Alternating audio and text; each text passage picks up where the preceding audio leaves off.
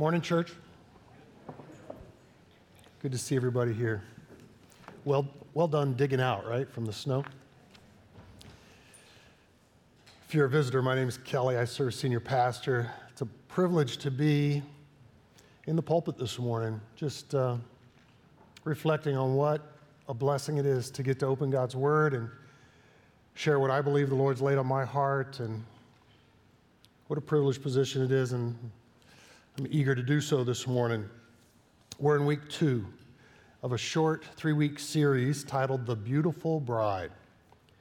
It's focused on outlining God's multi-ethnic vision for the church. Turn with me in your copy to Scriptures to Acts chapter 8. Follow along as I read a story that demonstrates clearly that Black lives matter to God. As you're turning there, let me quickly review last week so I can set up this week. Last week, we considered the story that Jesus offered, highlighting the boundless nature of God's neighborly love. God is boundless in his neighborliness. Jesus told us, it's a well-known story, the Good Samaritan.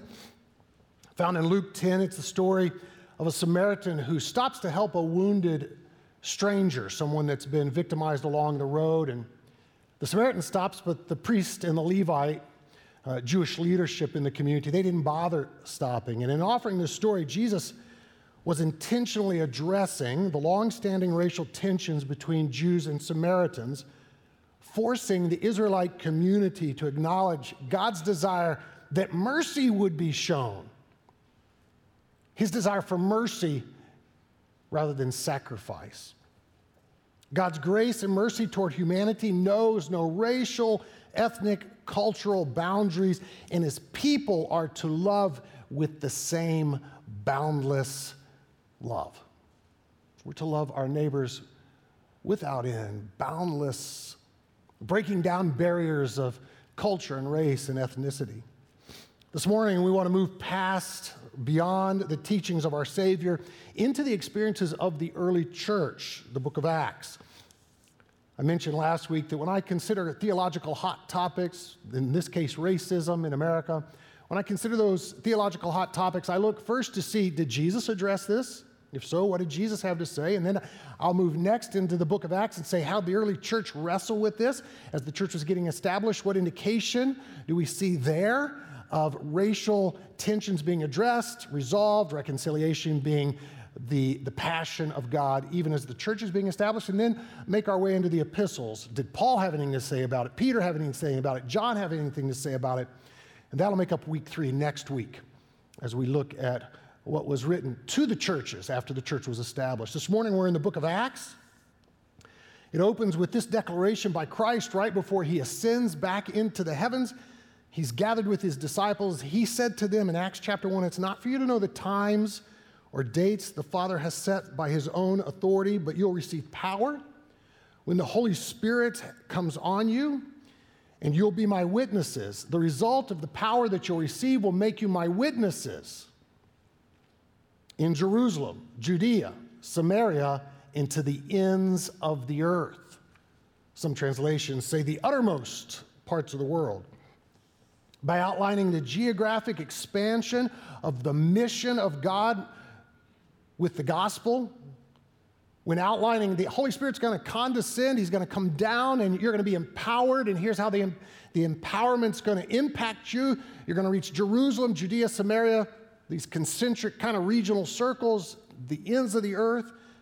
Here, Jesus indicates the gospel is going to move beyond Israel, and that every nation, tribe, people, and language, John's word in the book of Revelation, chapter 7, every nation, tribe, and people, language group is going to hear the gospel. There'll be no geographic boundaries to the good news.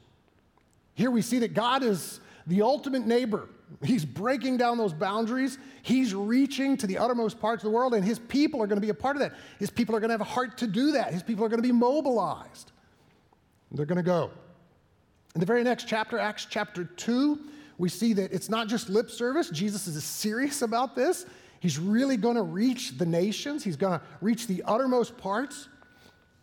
This geographic expansion The first step in it is that 3,000 people come to faith in Jesus at the birth of the church. Luke writes in the book of Acts, the author of Acts, he says, these 3,000 converts, the first day of the church's existence, are from every nation under heaven.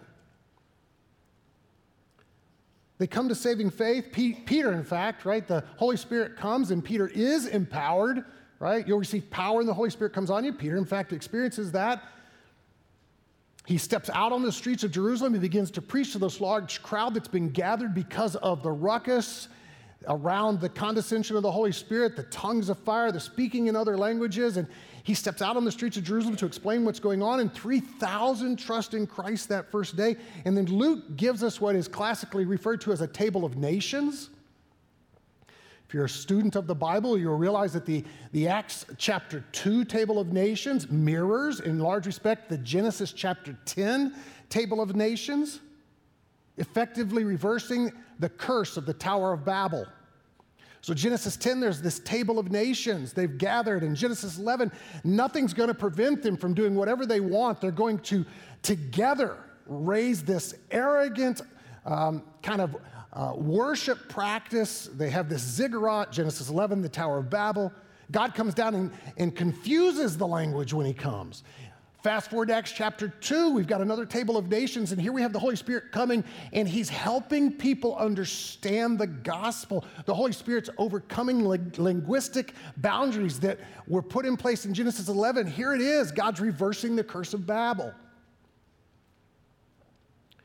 Luke goes out of his way to list the nations that are there. It's on the screen, Acts chapter 2. Now, they were staying in Jerusalem, God-fearing Jews from every nation under heaven. Every nation under heaven. That's not, Luke knows the scriptures. He's an intelligent author. He's trying to point the way for us. The Holy Spirit's going to work across the globe. Where are they from? Parthians, Medes, Elamites, residents of Mesopotamia, Judea, Cappadocia, Pontus, Asia, Phrygia, Pamphylia, Egypt, and the parts of Libya near Cyrene, visitors from Rome, both Jews and converts to Judaism, Cretans and Arabs. From this group of people, every nation under heaven, 3,000 trusted on the day of Pentecost. As you look at this list, you should note, and if you're an underliner, you might underline Egypt and the parts of Libya near Cyrene. There's a very rudimentary map on the screen outlining where Cyrene is. You see the Mediterranean is the big blue. You can spot Italy, easy enough, the boot. Across from Italy, northern Africa. Africans were present at Pentecost. So we must ask ourselves, when were the first black converts to Christianity? Was it during the colonial era when Western Europeans sailed across the ocean and invaded Africa and captured slaves? And priests came with them, clergy came with them and shared the gospel even as slaves were being captured in these cultures, in these nations. Is that the first time the gospel made its inroads into Africa? No. Europeans were not the first to carry the gospel to Africa. Africans were the first to carry the gospel to Africa. Egyptians and Libyans heard the gospel at the Feast of Pentecost on the day the church was born. And Egyptians and Libyans took it back to Africa with them when they went. And then in Acts 8, God works in a powerful way to make sure that the gospel was carried to sub-Saharan Africa by moving in a fantastical way, absolutely fantastical, so that one black man from the ancient kingdom of Ethiopia heard and received the gospel and carries it back to sub-Saharan Africa. I'm going to begin in verse 26. Acts chapter 8, now an angel of the Lord said to Philip, go south to the road, the desert road that goes down from Jerusalem to Gaza. So he started out on his way. He met an Ethiopian eunuch, an important official in charge of all the treasury of the Candate, parenthetically, which means Queen of the Ethiopians. Some translations will have the queen's name there, Candace. This man had gone to Jerusalem, this Ethiopian eunuch had gone to Jerusalem to worship. On his way home, he was sitting in his chair reading the book of Isaiah the prophet. The Spirit told Philip, go to the chariot, go to that chariot and stay near it. Then Philip ran up to the chariot, heard the man reading Isaiah the prophet, and says to him, "Do you understand what you're reading?" "How can I?" the Ethiopian said, "unless someone explains it to me." So he invited Philip to come up and sit with him. This is the passage of scripture the eunuch was reading. "He was led like a sheep to the slaughter, and as a lamb before its shearer is silent, so he did not open his mouth. In his humiliation, he was deprived of justice. Who can speak of his descendants?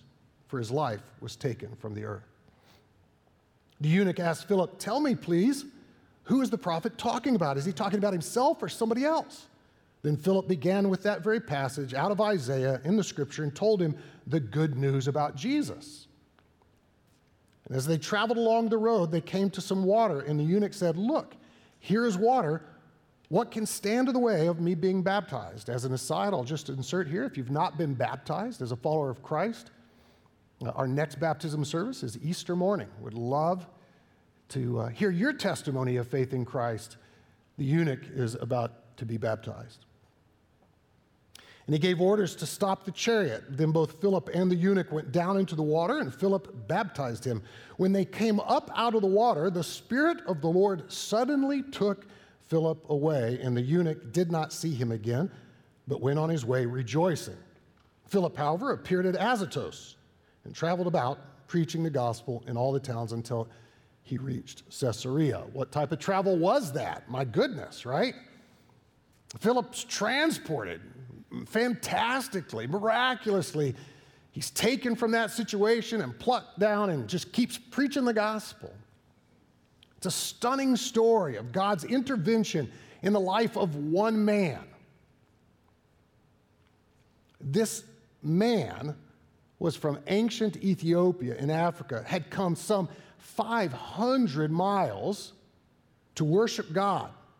So out of all the, here's what strikes me as so interesting. Out of all the people to whom God could have sent Philip, Jews that needed to hear the gospel, Samaritans that needed to hear the gospel, Gentiles that needed to hear the gospel, God prioritizes the conversion, the care of this one black man's soul. And he goes back to Ethiopia, sub-Saharan Africa, rejoicing. Clearly, black lives matter to God. Philip could have been sent to any number of people. And God moves him into this man's life, then plucks him up and moves him on. Greeks in the first century used the term Ethiopia as a general term to refer to everything south of Egypt. So the first century concept of Ethiopia was everything south of Egypt. Egypt is at the headwaters, or at the Nile, I should say, there in the Mediterranean, if you're looking at the map. Sorry about how poor the map is. Most of the Greco-Roman contact with Ethiopians was with a people group in the kingdom of Cush. That's the black circle I put at the bottom of the map.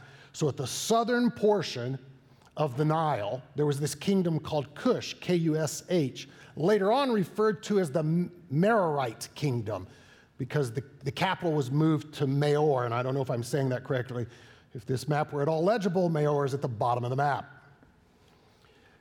Most Ethiopians appearing in Greco-Roman literature are from this region, what the circle is. There's no doubt that this particular Ethiopian is from this region because of the queen he served, Candace. This queen's name, we know it from extra-biblical sources. Her name appears not only in the Bible, but in other ancient sources. She was a black queen ruling a black African kingdom, and this is her treasurer. He believed the gospel. He was already a God-fearer, a proselyte, maybe a convert to Judaism. That's why he had traveled to Jerusalem some 500 miles to worship, perceivably. But he goes back fully understanding the gospel, the Old Testament testimony of the suffering lamb out of Isaiah, and then the miraculous nature of Christ dead, buried, raised again, now ascended into the heavens that Philip would have preached to him. He gets baptized, and we're told he goes back to Ethiopia rejoicing. Irenaeus, 2nd century, we don't know this for sure, this is church historians, this isn't biblical text, But Irenaeus said that he went back and acted as a missionary in sub-Saharan Africa. That's a second century testimony of this Ethiopian eunuch's impact. Clearly, Black lives matter to God.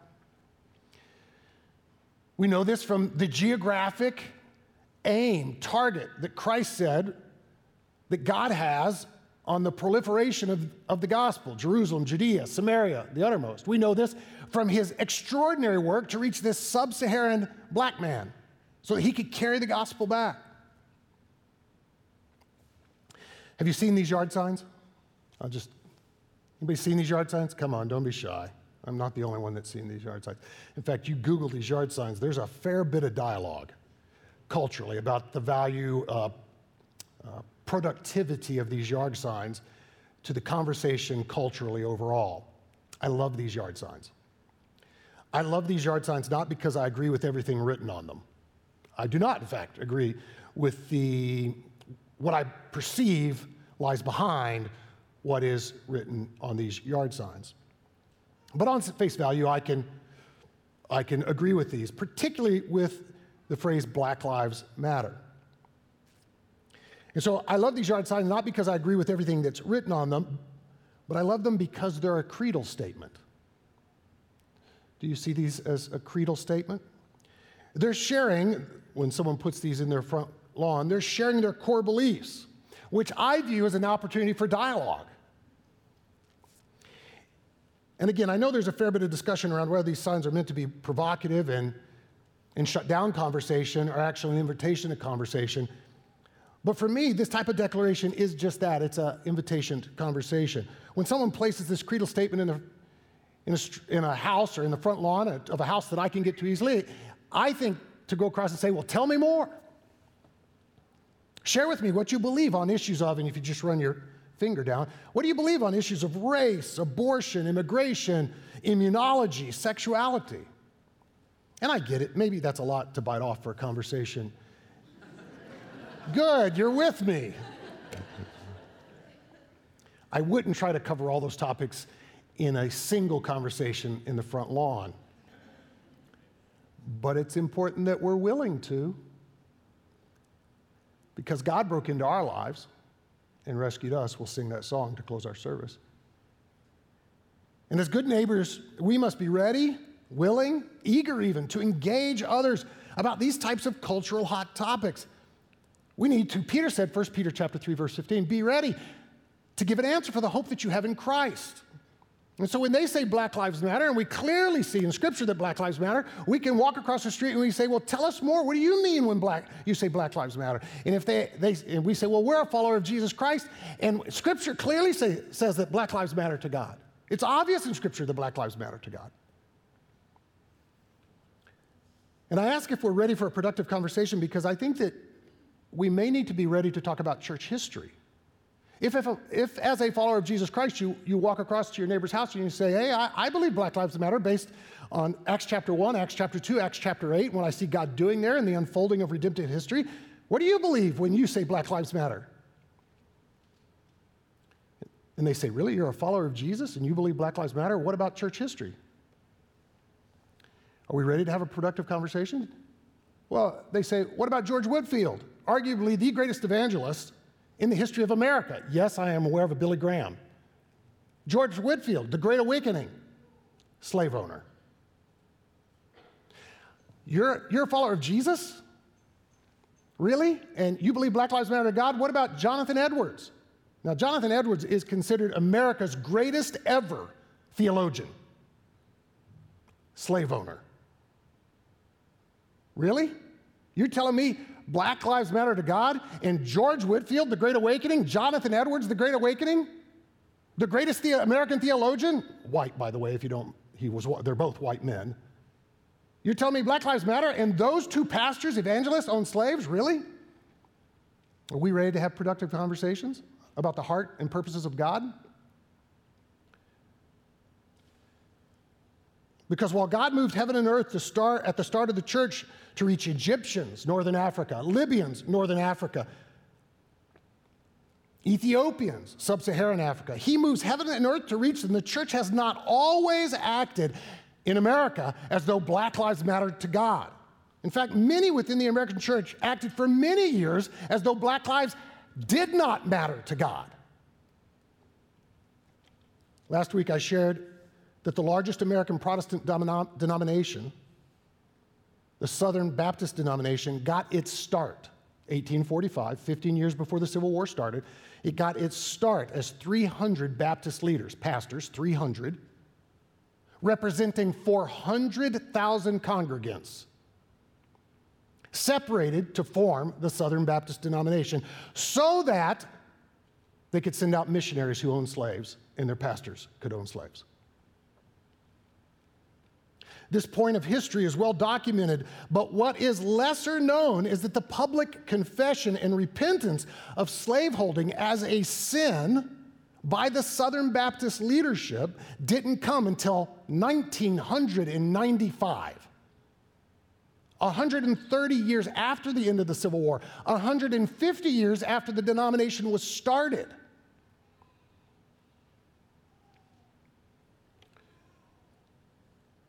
Part of the statement of their repentance is on the screen.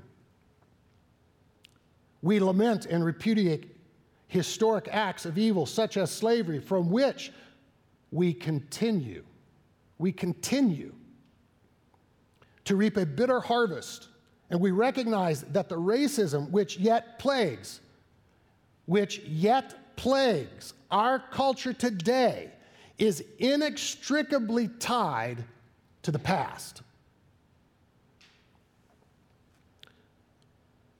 This resolution went on to ask for the forgiveness of African Americans and pledged to eradicate racism from the denomination, something they're still working on in 2022. And Baptists weren't the only denomination with a racist history. 25,000 Methodists split to form a new denomination in the year 1844. That would be 16 years before the Civil War started. 25,000 Methodists. They did so that their clergy could own slaves. Those 25,000 Methodists had 208,000 slaves. And of the 25,000 Methodists that in 1844 moved to make their own denomination for the sake of slaveholding, 1,200 of those slaveholders were pastors.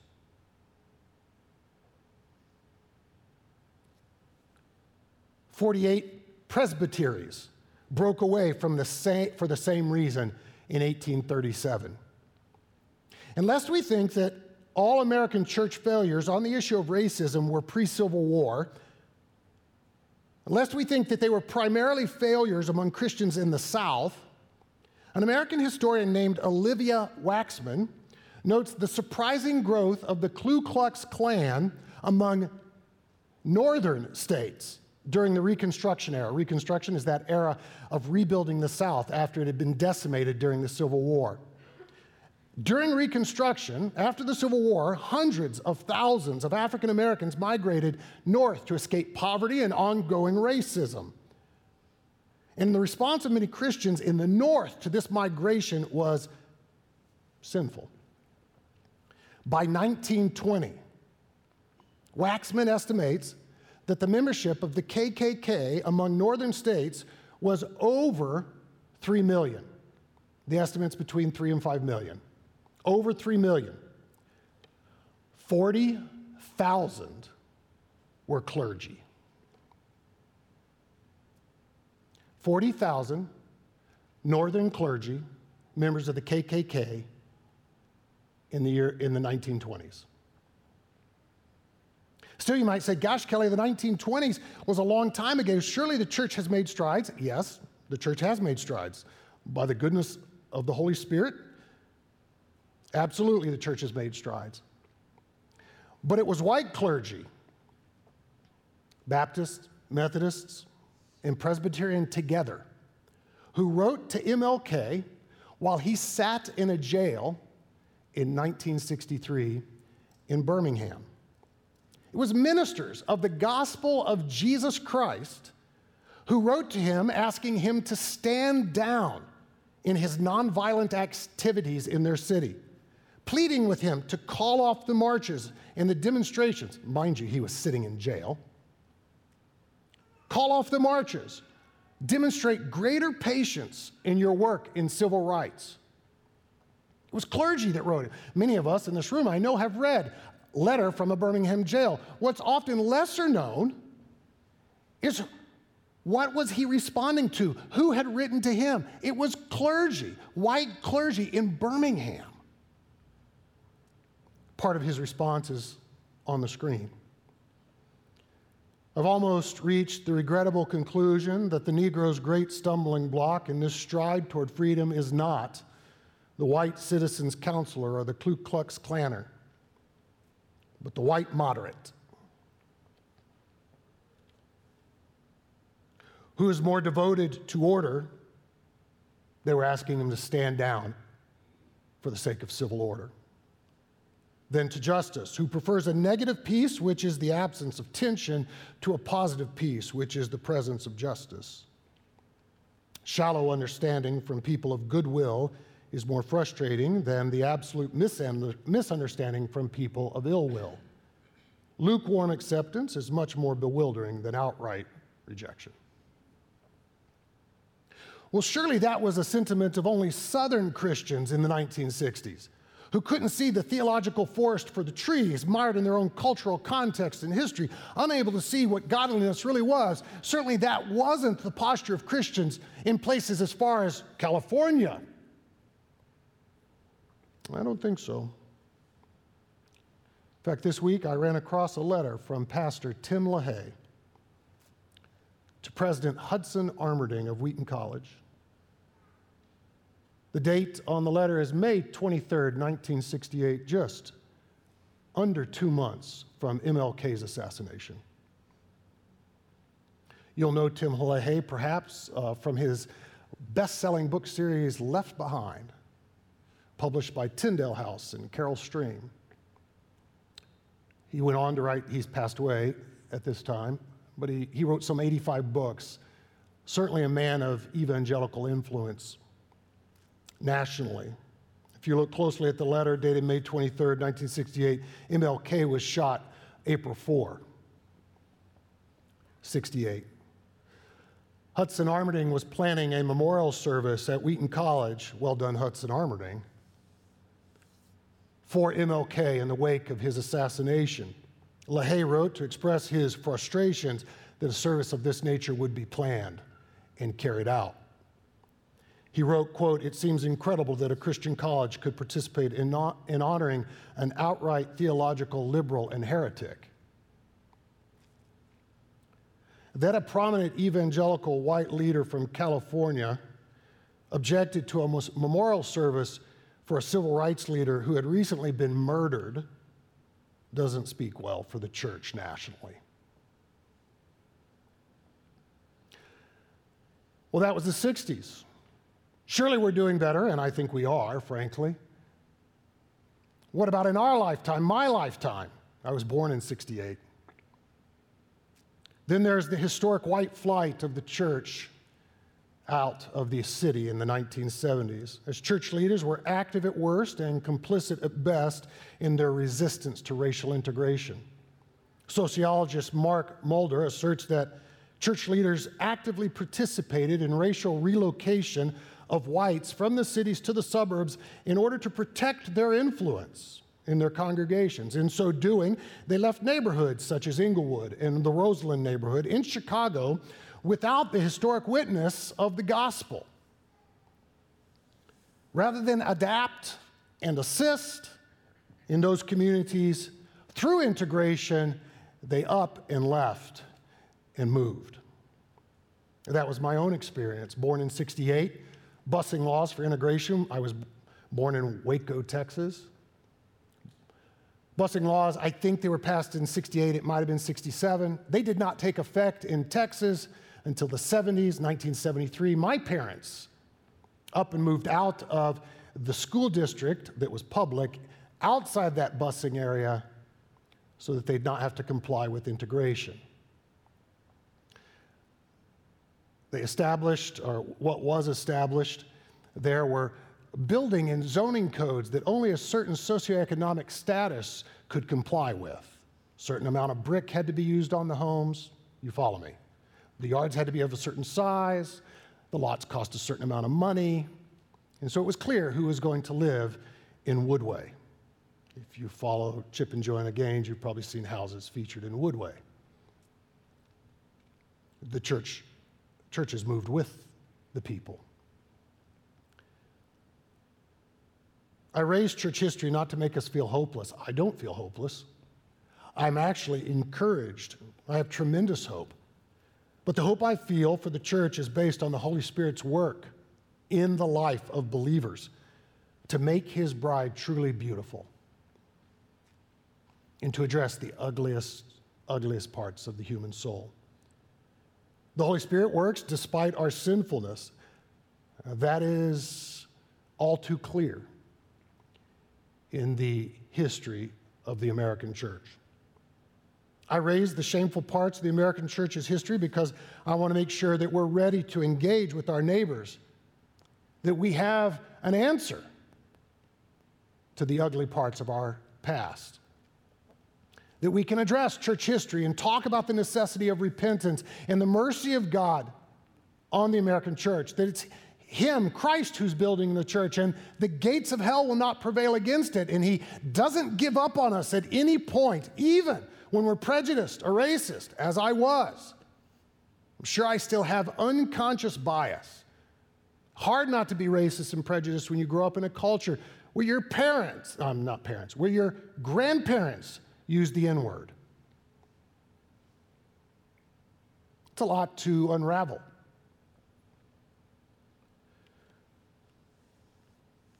Yes, the American church has made great strides, but there's much more work to do. We must be honest about our past if we're to be more godly in the future. You know, it's common for white Christians of our generation to say things like, well, I wasn't part of the church that committed those sins. I've never owned slaves. I've never relocated to avoid integration. I'm not a member of the KKK. Certainly, our role and responsibility in the civil rights effort is different. This generation's role and responsibility in the civil rights movement is certainly different than was our parents' role and responsibility and our grandparents' role and responsibility. Follow me here. But if my children don't know that my father and grandfather were both alcoholics, they don't really know me. And if they don't really know the family that they're a part of, then they don't really know what God has set our family free from. And so when we say things like, well, I wasn't a part of slaveholding, and I am not a member of the KKK, if we don't know that our fathers and mothers and grandfathers and grandmothers collectively, I'm not speaking to your individual, but I'm saying if you consider yourself a member of the Church of Jesus Christ, and you don't know what your father, or won't acknowledge what your mother and father and grandfather and grandmothers wrestled with in the sin that was a part of the American church, then you don't really know the American church, and you don't really know the good work that God has done to remedy the sin, the ugly, atrocious sin that was a part of the American church. In other words, if we won't look at the past, we can't celebrate the redemption that God has worked. And we mute the future glory that God would work in our lives. So when our neighbors have a yard sign firmly planted in the front of their shrubs, doubt whether the church really believes that Black Lives Matter because of the racist past of the American church, we're now ready to acknowledge those sins and share with them the necessity of repentance in everybody's life, individually, collectively. We're ready now to present the gospel. Yea, verily, this is the reason Christ came.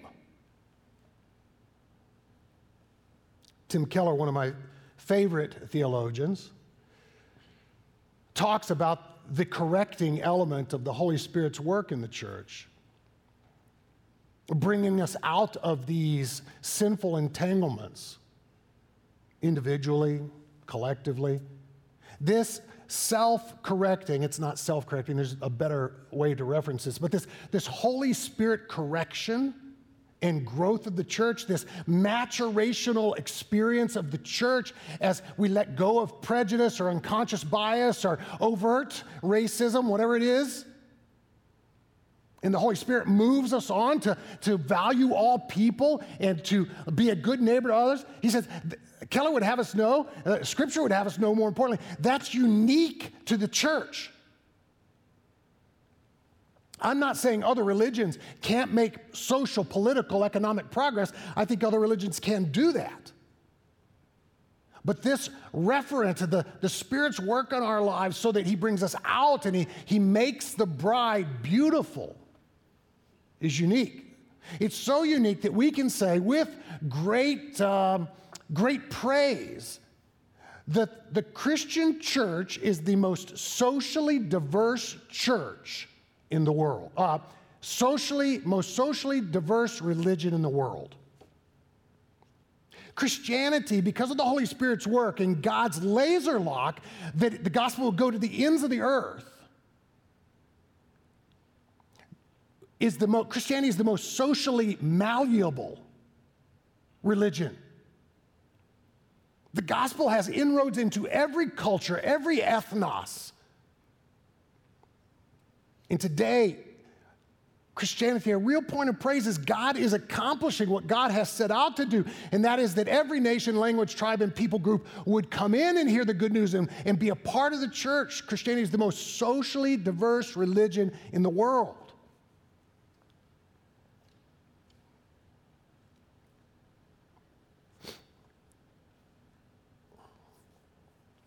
And I should mention that when I say Black Lives Matter, I'm in no way endorsing the organization that shares that name.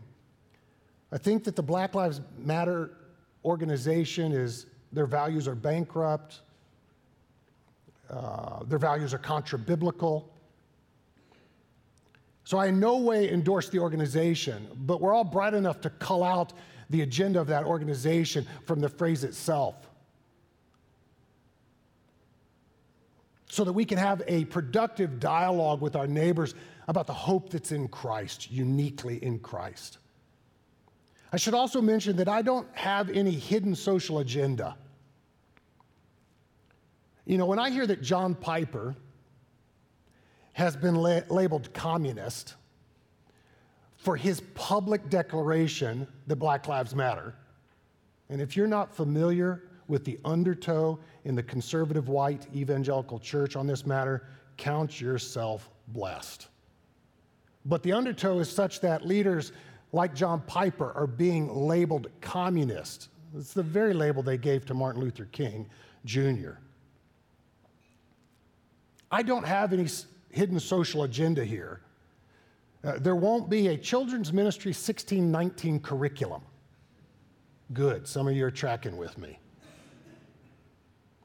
I have a social agenda, make no mistake, but it ain't hidden.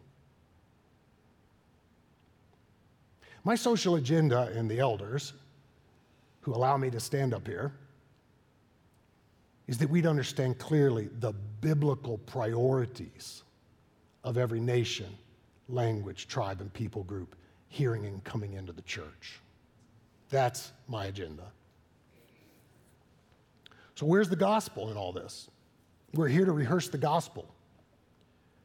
It's in the message of repentance.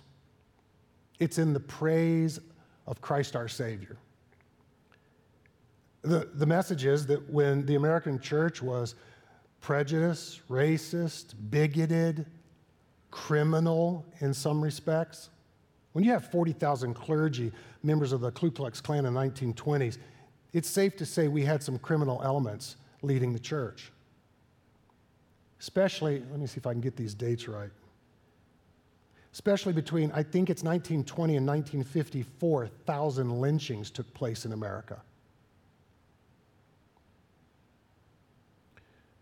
Folks, the gospel is in the invitation to repentance and the comfort that we can all have in knowing that while we were yet sinners, Christ died for us. And God doesn't give up, not even on a racist church. He's going to make his bride beautiful. Beautiful. Would you pray with me? Father, we love you. We ask that you'd care for us, and that Glen Elm Bible Church would increasingly look like the high schools that we serve, that our diversity, that people of color would feel increasingly at home here, loved, cared for. We pray this for the glory of the gospel, the Savior who's King of the gospel. We pray this for our own good. We pray it for the good of America and the good of the world. In Jesus' name, amen.